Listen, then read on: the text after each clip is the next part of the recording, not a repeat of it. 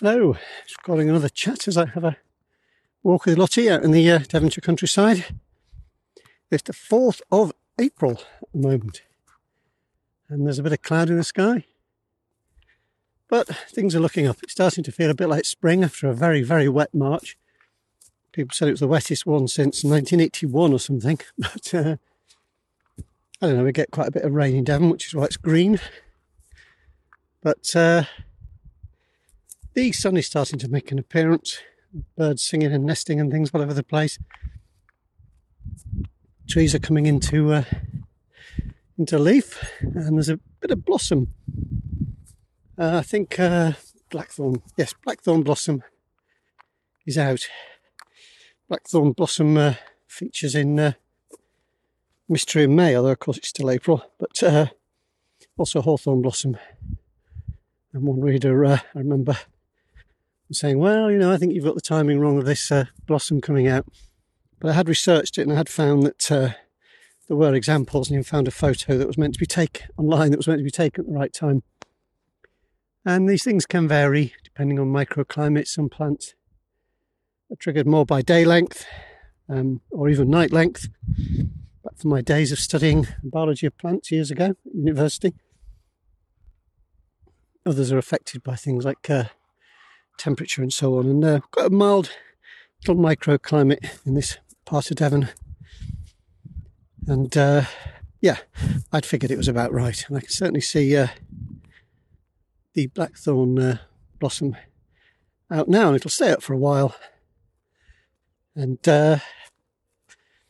hawthorn blossom a bit later. It's sometimes called May blossom. Anyway, I believe, who knows? So I do feel like I am finally homing in on the end of this draft of the next Devonshire mystery. It does seem to be taking its time, doesn't it? But we are getting there.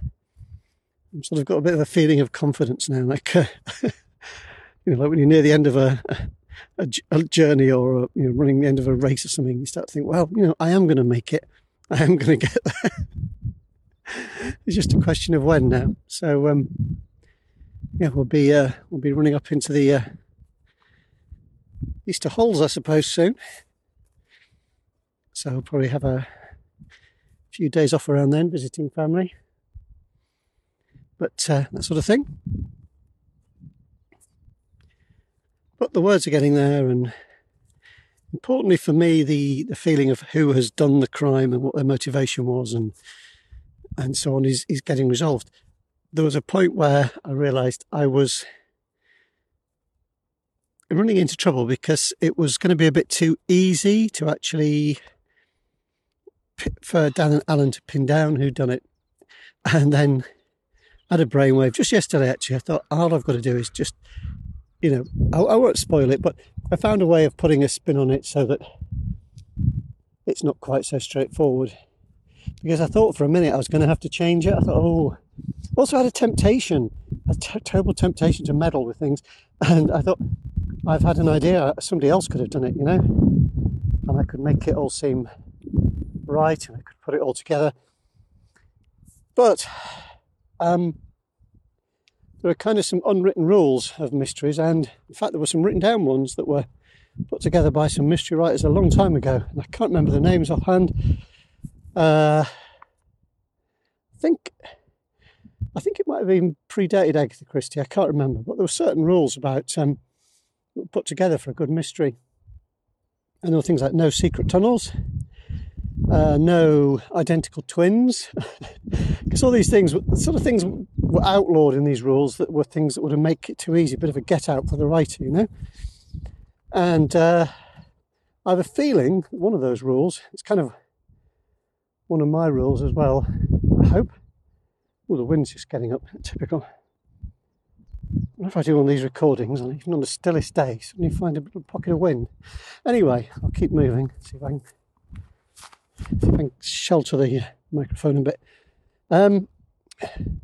Is that the person ought to have kind of been in it all along?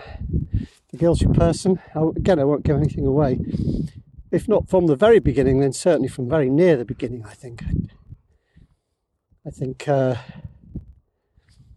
introducing a new character later on in the story and then pinning the thing on them could be okay in some circumstances, but I think it's fair to the reader just to say, well, you know, either, oh, I liked that person from the start, or maybe I had my doubts about them from the start. These kind of things that we like to think.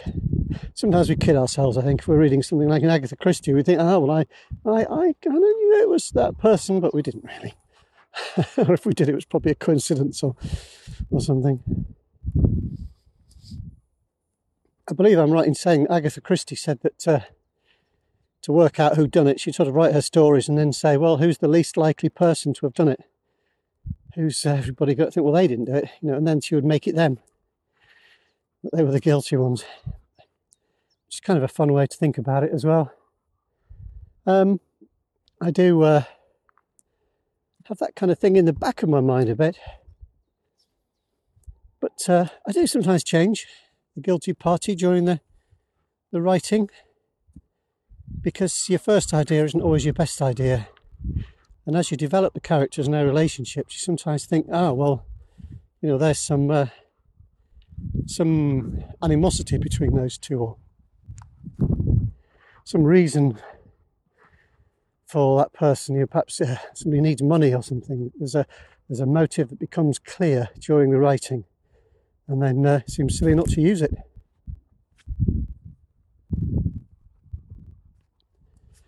Whew. Lottie's going at quite a brisk pace this morning, if I sound a bit out of breath. Keeping up with Lottie. She's doing very well. Soon be 13 years old. And it's quite perky these days. Although her muscles, her leg muscles sometimes, or possibly her back muscles, kind of let her down a bit sometimes. But she can get about and she enjoys life and has a sniff and a walk through the countryside.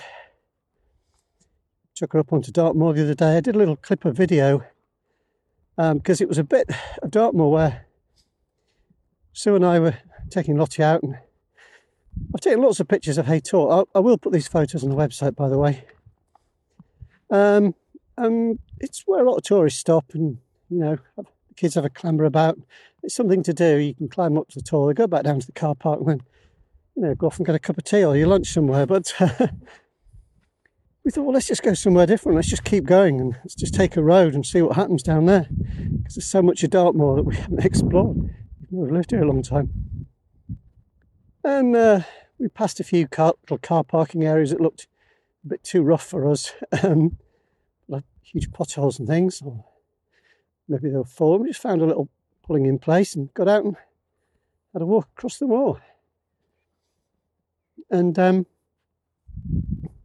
we weren't far beyond Hay Tor, but it was quite interesting. Just to see a different landscape. We could see a wood down in the valley.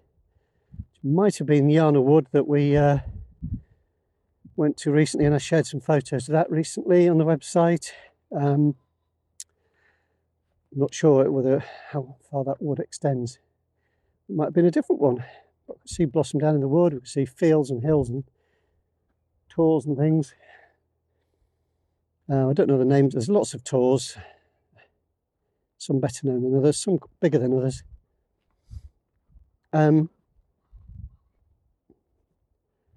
So it was rather nice. I did a little couple of videos as well, little reels on Instagram or on Facebook. On the Facebook page, you'll see those appearing, or one's already up there. So yeah. And then in true Dan and Alan style, we were sort of thirsty and didn't know where. We thought there might be a tea shop or something in the nearest village. There didn't seem to be, but there was a little pub. So it was quite a nice pub. So we popped in and had a little half an ale, half a locally brewed ale, brewed in Newton Abbot. What was it called? Neap Tide, yeah. Some reference to the tides on the River Tean, I suppose. So yeah, bit of research, I call it. But yeah, I took some nice photos, which I'll share, and so on. Oh, the sun's come out. But anyway, I got onto this because I was just saying that Lottie really enjoyed it. It's going somewhere a bit different, lots of different things to smell. She had a... Come on, this way. I'm talking about her. She stopped still now. She said, I don't want to go down there, you come with me. So yeah, she really enjoyed it. And there comes the wind again. Don't know if I've got much else to report on the writing progress. Still haven't got a title yet. Other things are happening. Every now and then people ask me about Audible versions. I'm going to have to try and get on it more. I have been contacting some companies that specialise in producing audiobooks, because I'd quite like to get them all redone with the same narrator and just make it all match. One sent a nice email back saying their schedule's kind of full at the moment, and because I was talking about several books, they didn't feel they could take it on. And the other two I haven't heard back from yet. The other way of doing it is to get it all done myself, just hire a narrator and so on. That's what I did for the first ones, A Study in Stone and Valuable Eyes.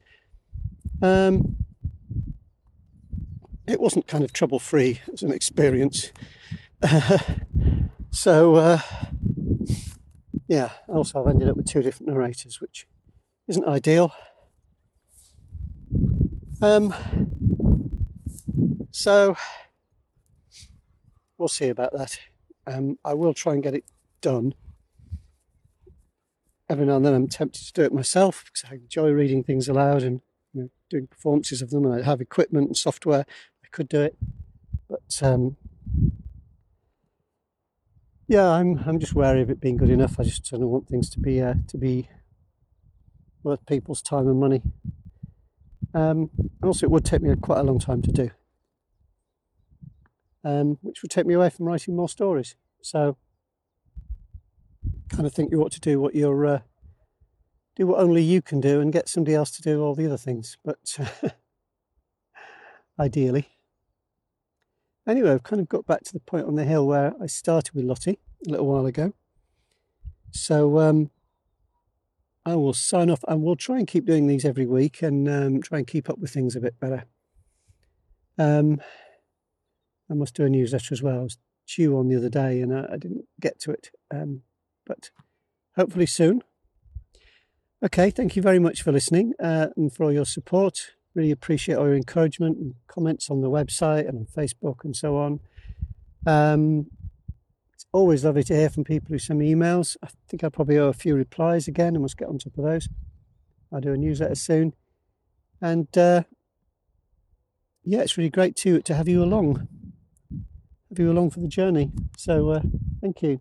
And a huge thank you especially to anybody who's told others, friends and family and so on, about the books. That's always really great. A bit of word of mouth recommendation is always really appreciated. And a massive, massive, massive thank you to people who have sent me mugs of tea via the coffee.com button on my website. That is really great as well. You can listen to all these other chats as a podcast, wherever you get your podcasts, or you can listen to them on the site. You can even subscribe on the site to them. There's no separate newsletter involved. The podcast is a separate thing.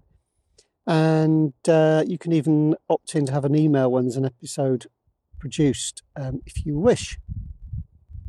But whatever way you're supporting, it's really great and to have you around. So thank you very much. Lottie's looking at me sort of... she's being very patient. She's a very patient dog, but she's sort of standing there facing away, looking back at me over her shoulder as if to say, well, come on then. What are you waiting for? Let's go home and have a biscuit. So look after yourselves. Take care. Happy reading, and I will talk to you again soon. Bye.